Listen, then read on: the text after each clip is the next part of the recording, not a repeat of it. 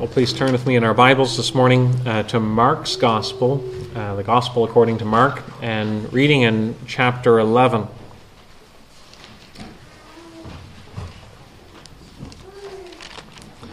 We have been working our way through Mark, and we have come to this 11th chapter, which gives a great deal of attention not only to the entry of Jesus into Jerusalem, but to when Jesus cursed the fig tree. And we want to look at verses 20 through 26 this morning, but we want to begin our reading back at verse 12. Mark chapter 11 at verse 12, and you'll find this on page 847 if you're looking in the church Bibles. On the following day, when they came from Bethany, he, that is Jesus, was hungry, and seeing in the distance a fig tree and leaf, he went to see if he could find anything on it. When he came to it, he found nothing but leaves, for it was not the season for figs. And he said to it, "May no one ever eat fruit from you again." And his disciples heard it. And they came to Jerusalem, and he entered the temple and began to drive out those who sold and those who bought in the temple. And he overturned the tables of the money changers and the seats of those who sold pigeons. And he would not allow anyone to carry anything through the temple. And he was teaching them and saying to them, "Is it not written, 'My house shall be called a house of prayer for all the nations'? But you have made it a den of robbers." And the chief priests and the scribes heard it, and were seeking a way to destroy him, for they feared him, because all the crowd was astonished at his teaching. And when evening came, they went out of the city. And as they passed by in the morning, they saw the fig tree withered away to its roots. And Peter remembered and said to him, "Rabbi, look, the fig tree that you cursed has withered." And Jesus answered them, "Have faith in God. Truly I say to you, whoever says to this mountain, 'Be taken up and thrown into the sea,' and does not doubt in his heart, but believes that what he says will come to pass, it will be done for him. Therefore I tell you, whatever you ask in prayer, believe that you have received it, and it will be yours. And whenever you stand praying, forgive, if you have anything against anyone, so that your Father also, who is in heaven, may forgive you your trespasses." And then in the footnote, "But if you do not forgive, neither will your Father, who is in heaven, forgive your trespasses." Sometimes a particular lesson can leave a lasting impression upon us. You may be able to look back, for those of us who are older in our adult years, we may be able to look back at a childhood memory when something happened and that lesson still is vivid in our memories. Maybe we were doing something foolish and an adult had to reprimand us, had to correct us. But even now, we can still remember being called out for something and learning a very important lesson. Sometimes the memories that we have are because of an incident that was so peculiar. But sometimes it's because the consequences were severe as well. Maybe the ramifications of what we did left that impression on us. As we're turning back to Mark's Gospel this morning, we are looking at a time, an event in the lives of the disciples that left a lasting impression upon them. This is something that shaped the way that they thought and the way that they testified about the ministry of Jesus. And so it is worth our attention to think how the disciples were shaped by this incident of Jesus cursing the fig tree. You remember that when Jesus came to Bethany, he was hungry, and he found that fig tree that was in leaf. But when he came over to the fig tree, although there were leaves on the outside, there were no figs for him to eat. And then Jesus did something peculiar. Jesus spoke words of judgment against that fig tree. He spoke words of destructiveness against that fig tree. He said, "May no one ever eat fruit from you again." And that was something that the disciples heard. They heard Jesus speaking to the fig tree. But it was not only the peculiarity of Jesus speaking to a fig tree that they remembered, that left a lasting impression on them, but it was the consequences, the effect of Jesus' words that also made it something that was memorable in their own lives. His words had an arresting effect on them. As they passed by in the morning, it tells us there in verse 20, they saw the fig tree had withered away to its roots. And Peter remembered and said, Rabbi, look, the fig tree that you cursed has withered. There's a couple of things that stand out about that. The first is that it tells us that Peter remembered these things. That Peter remembered it tells us that it left an impression on him. And it also is drawing attention to the fact that this is something that is coming from Peter. Why is it that, or how is it that Mark even knows these things? That it was something that Peter remembered, unless Peter himself told Mark this. And it's one of these incidental details that gives us information, it gives us an idea of how it is that the Gospels were written and how it is that they were pulled together. That Peter himself is the source of Mark's writing. And Mark can say these things because Peter himself told him. This isn't the only time in Mark's Gospel that Peter remembered something that Jesus said. But it tells us that what Peter remembered was something that left a lasting impression on him. So why is it that Peter was so impressed by what happened here? Well, it was that the fig tree had been cursed by Jesus, but then had quickly withered. That the change was not something that was natural, but rather that was something that was orchestrated by the intervening power of God. There, it says in verse 20 that it withered away to its roots. In such a short time, the fig tree had completely come to an end. This wasn't the effect of coincidence, but was on account of Jesus' word. The same words about withering away to its root, it's the same language that Jesus used in one of his parables.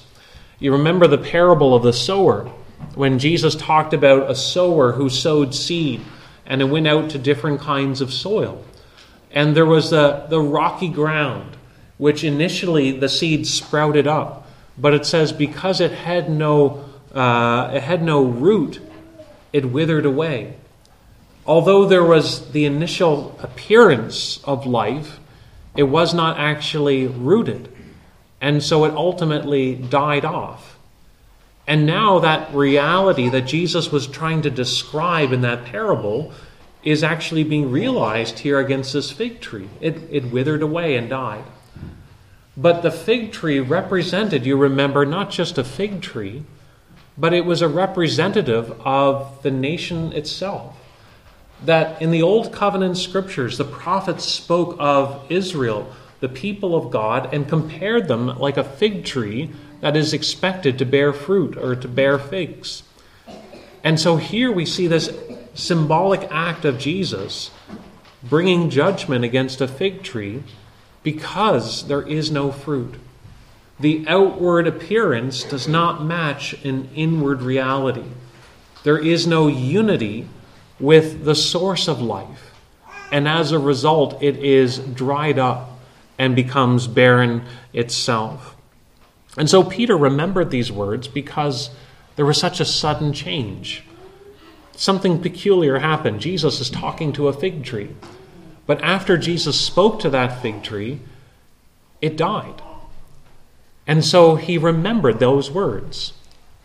But in time, Peter and the disciples will remember these words not just because that was different, but because of the significance of what was being communicated. That where there is no life, there will be no fruit. That where there is no fruit, there will be judgment. And so here we see Peter's reaction of surprise by what has happened and the withering away of the fig tree. And so through this, we not only are given a symbolic act of the judgment that is coming against the temple worship, but also we see immediately here in this moment, Jesus makes it a lesson to them about faith. Jesus responds to them after Peter says, "Rabbi, look, the fig tree that you cursed has withered." Jesus responds in verse 22 by saying, "Have faith in God." Jesus could be saying that because of what he sees in contrast in the temple worship. That whereas what was happening in the temple with the money changers, with the animals in the court of the Gentiles, all of this in violation of God's will and design, that Jesus is seeing faithlessness evident in the temple worship. And so he may be saying this because in contrast to what is around them, they need to have faith. But we could also understand these words where Jesus says, "Have faith in God," in light of Peter's surprise. That Peter's reaction, as is so often true in the disciples, they're stunned by the works and the sayings that Jesus does and the results that come from them. And Jesus here is impressing upon his disciples the importance of faith. To not live by sight, but to live trusting in the power of God. And so this morning we want to think about that statement of Jesus, "Have faith in God." And we want to see that we are to have faith in God in the way that we live our lives and what that means. We want to think about it in two thoughts. We want to think about having faith in the power of God and having faith in the mercy of God as well. What does it mean when we say faith? We can use vocabulary, we can use words so often that when we slow down and think, what do we mean when we say that? It can sometimes be harder to describe things to us. People can use the word faith in different ways. Sometimes people talk about faith as simply a blind leap, just wishful thinking, just being optimistic, just being positive. What does it mean when Jesus tells his disciples, "Have faith in God"? Well, at the very least, it's telling us something about God, that we're thinking something about God, and we're relating to God in a certain way. But faith itself, faith is a persuasion about a certain matter that causes us to act on that basis. As simple as that. And at that level, everyone has faith. We all have a certain persuasion about reality. And we are persuaded to such an extent that we are going to make actions, choices on matters on the basis of what we're persuaded of. That we have a confidence about something that moves us in a certain direction. But when the Bible says to have faith in God, it is talking about a persuasion about God, a persuasion about ourselves, that we understand that we are sinful, a persuasion about God, that he is merciful, and that he is a God who saves. As the psalmist was saying, "My Savior and my hope is he." So to have saving faith is to believe that God forgives sinners, and that in Christ I can be delivered from the guilt of my sins. That's saving faith. It is trusting in the work of God for one's own deliverance. But we can speak about faith in different ways. There is the faith that justifies a person, but we can also talk about the operating of faith, the outworking of faith, the acting of faith. And that is what Jesus is getting at here when he says, "Have faith in God." He's talking about the operation of faith, where a person has confidence in God, confidence in his being, confidence in his power and his wisdom and his goodness, a principle that is shaping the way that they live their life. And so when Jesus is telling them to have faith in God, he is talking about the dynamic that is operating in them. And in that sense, a person's faith can be strong or weak.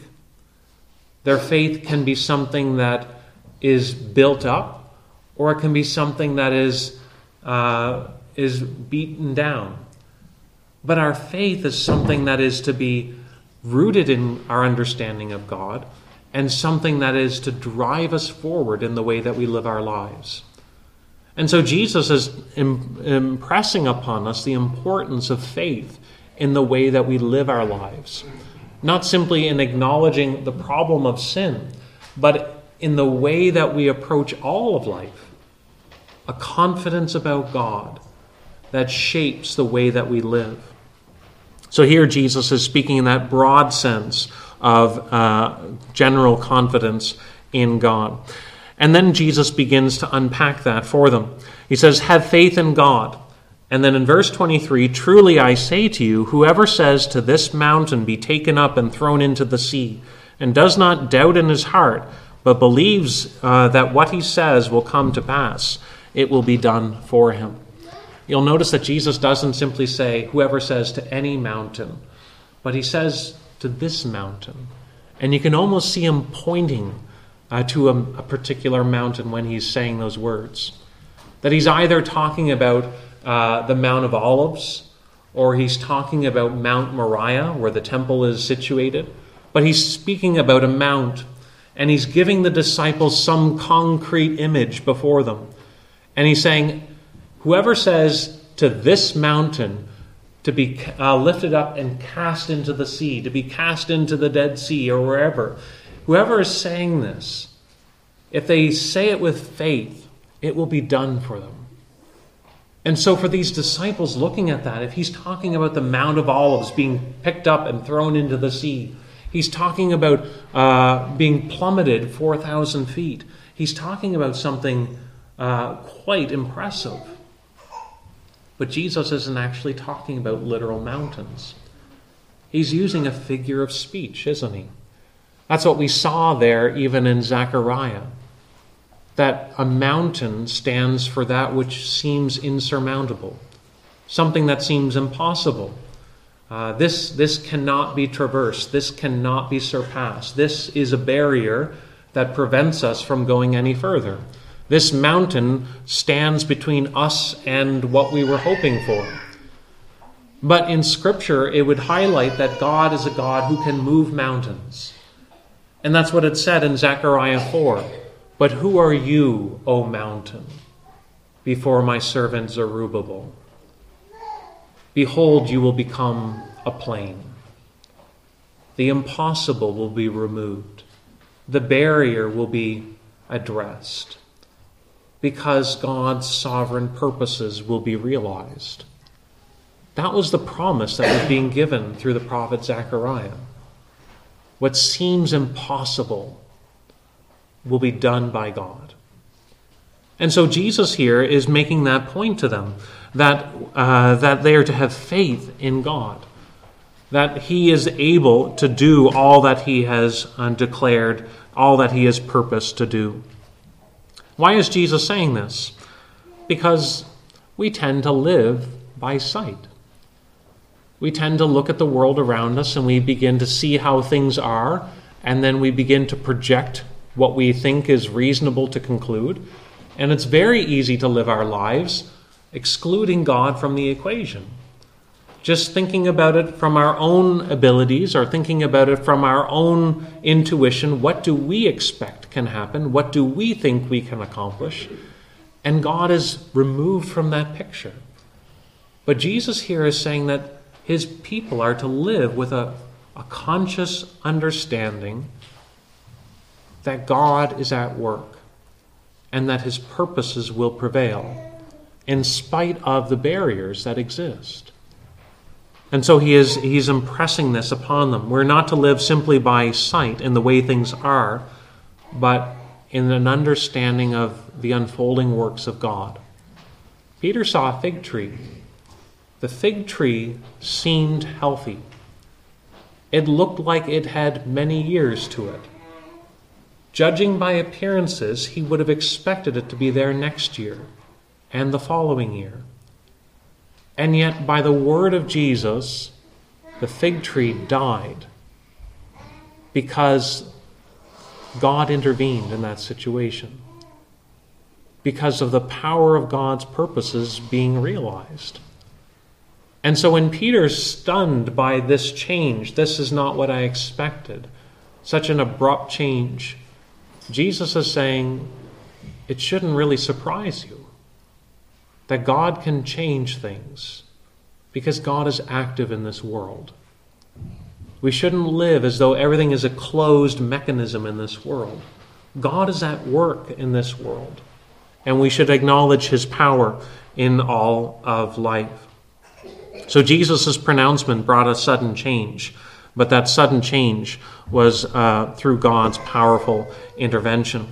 Jesus goes on to say, if we do not doubt but believe what is said, it will be done for us.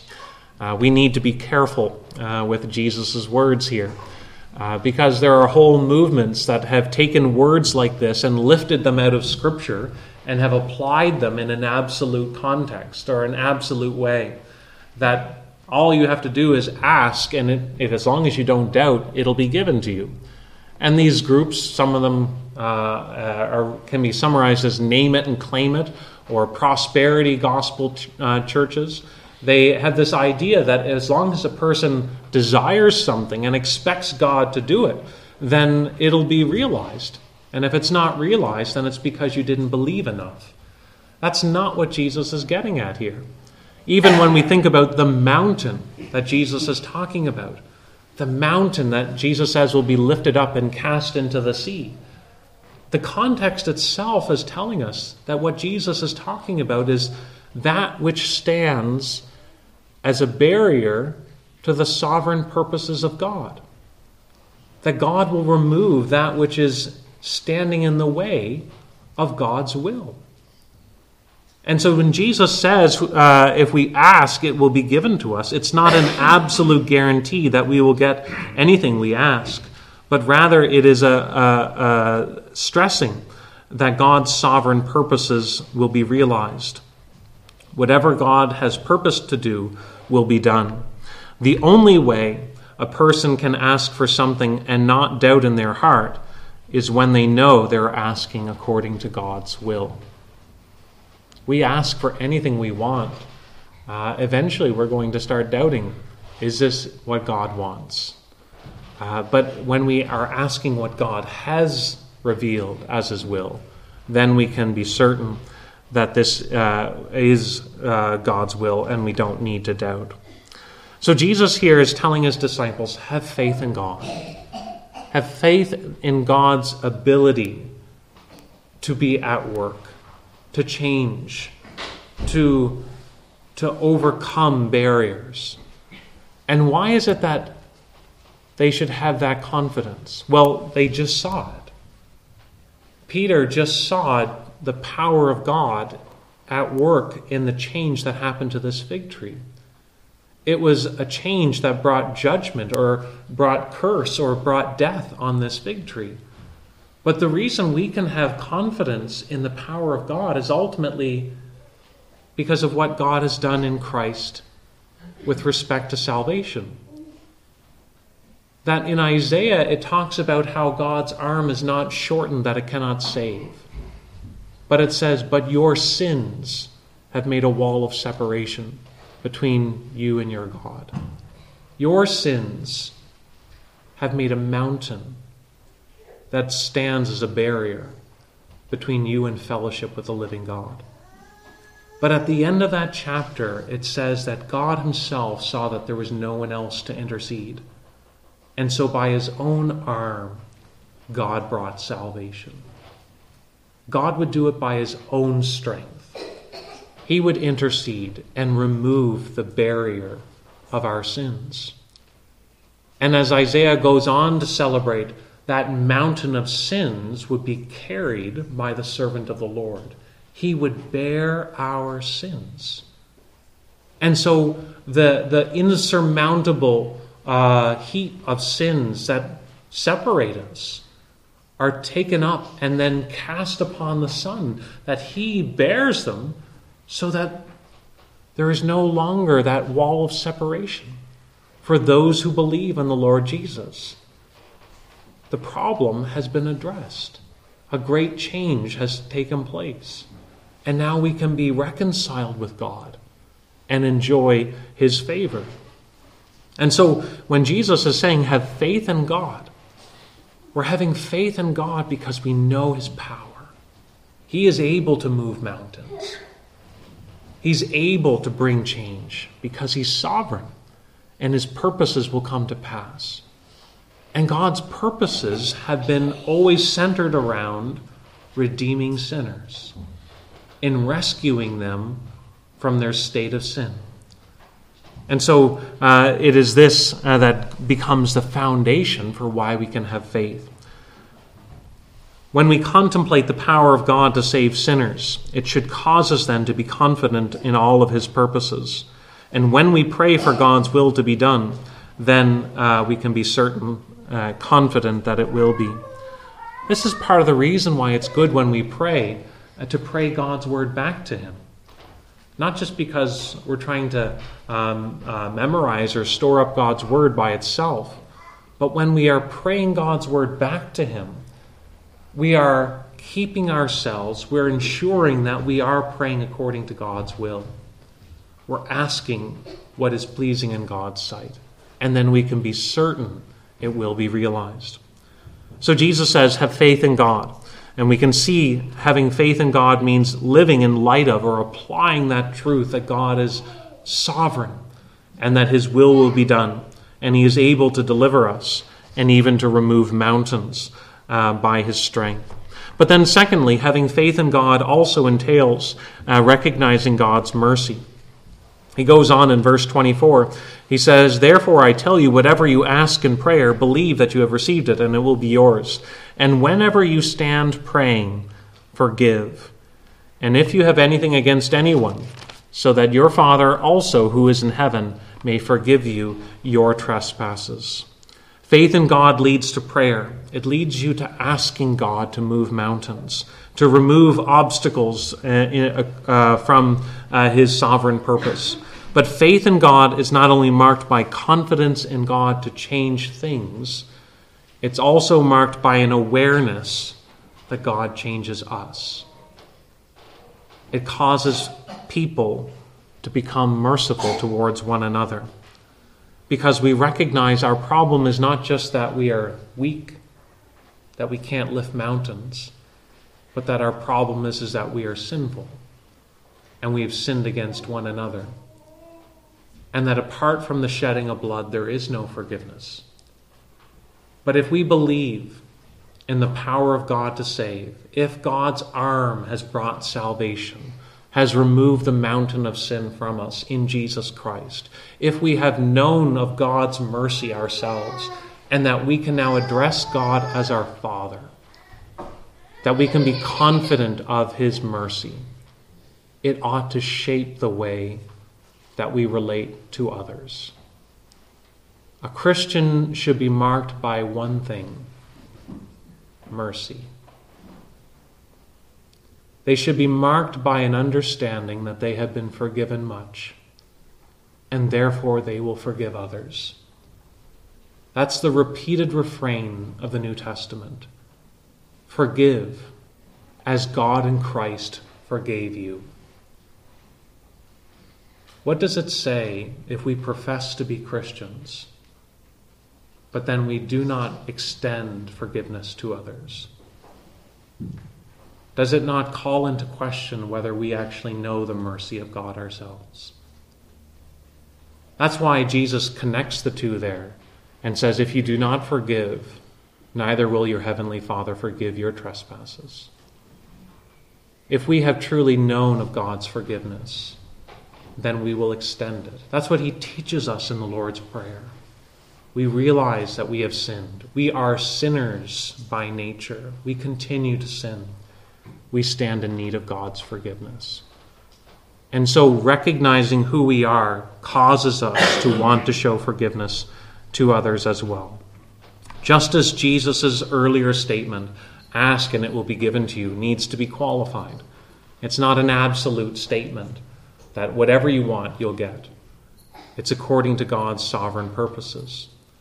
At the same time, so does this statement about forgiving others as well.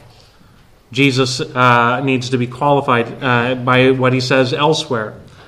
Scripture teaches us that forgiveness does not negate the need to confront sin. It does not negate the issue of church discipline. It does not negate the issue of seeking restitution.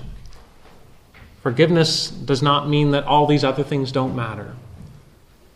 But what Jesus is saying is that when you look at your life, is there an orientation that says forgiveness is important?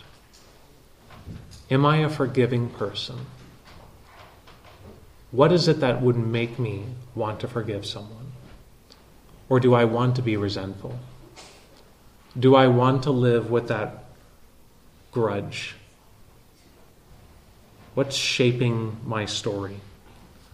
So when we think about having faith in God and applying our understanding of God's grace to the way that we live one another, we ought to be people who desire to extend forgiveness where we can.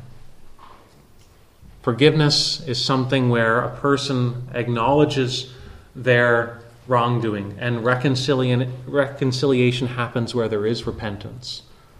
And so there's not always true reconciliation that will be realized. But the question is do I aim for it? Do I want it? Or do I want separation? Do I want that division?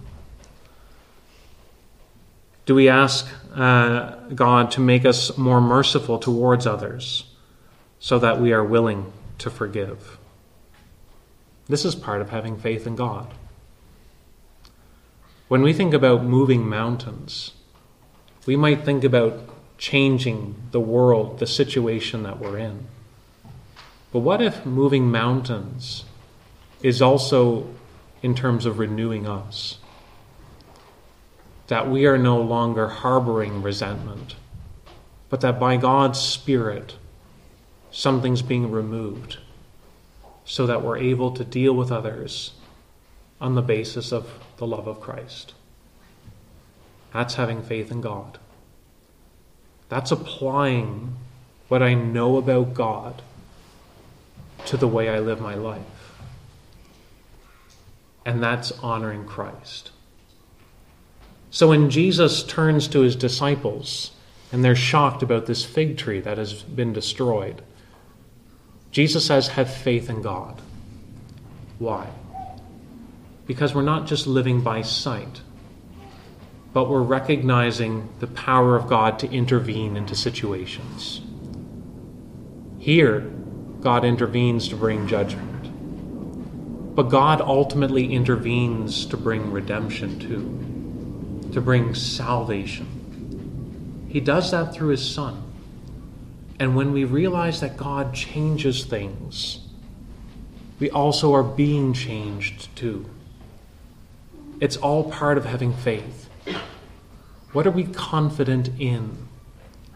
We should be confident in our God, that he's at work, but also confident in his mercy and living on the basis of what he's done in Christ to his glory. Let's pray. Heavenly Father, we do pray that as we think over your word, that we would be shaped by your words and actions. Lord, we are told that Peter remembered the words that Jesus spoke, that these things left a lasting impression upon him. And we pray that we would see a lesson even for ourselves today, to know that we are to have faith in God, and that we are to be people who live knowing that our God is active, but also that we are to be people living in light of your grace. So go before us, we pray, and help us to be people marked by mercy and living to your glory. In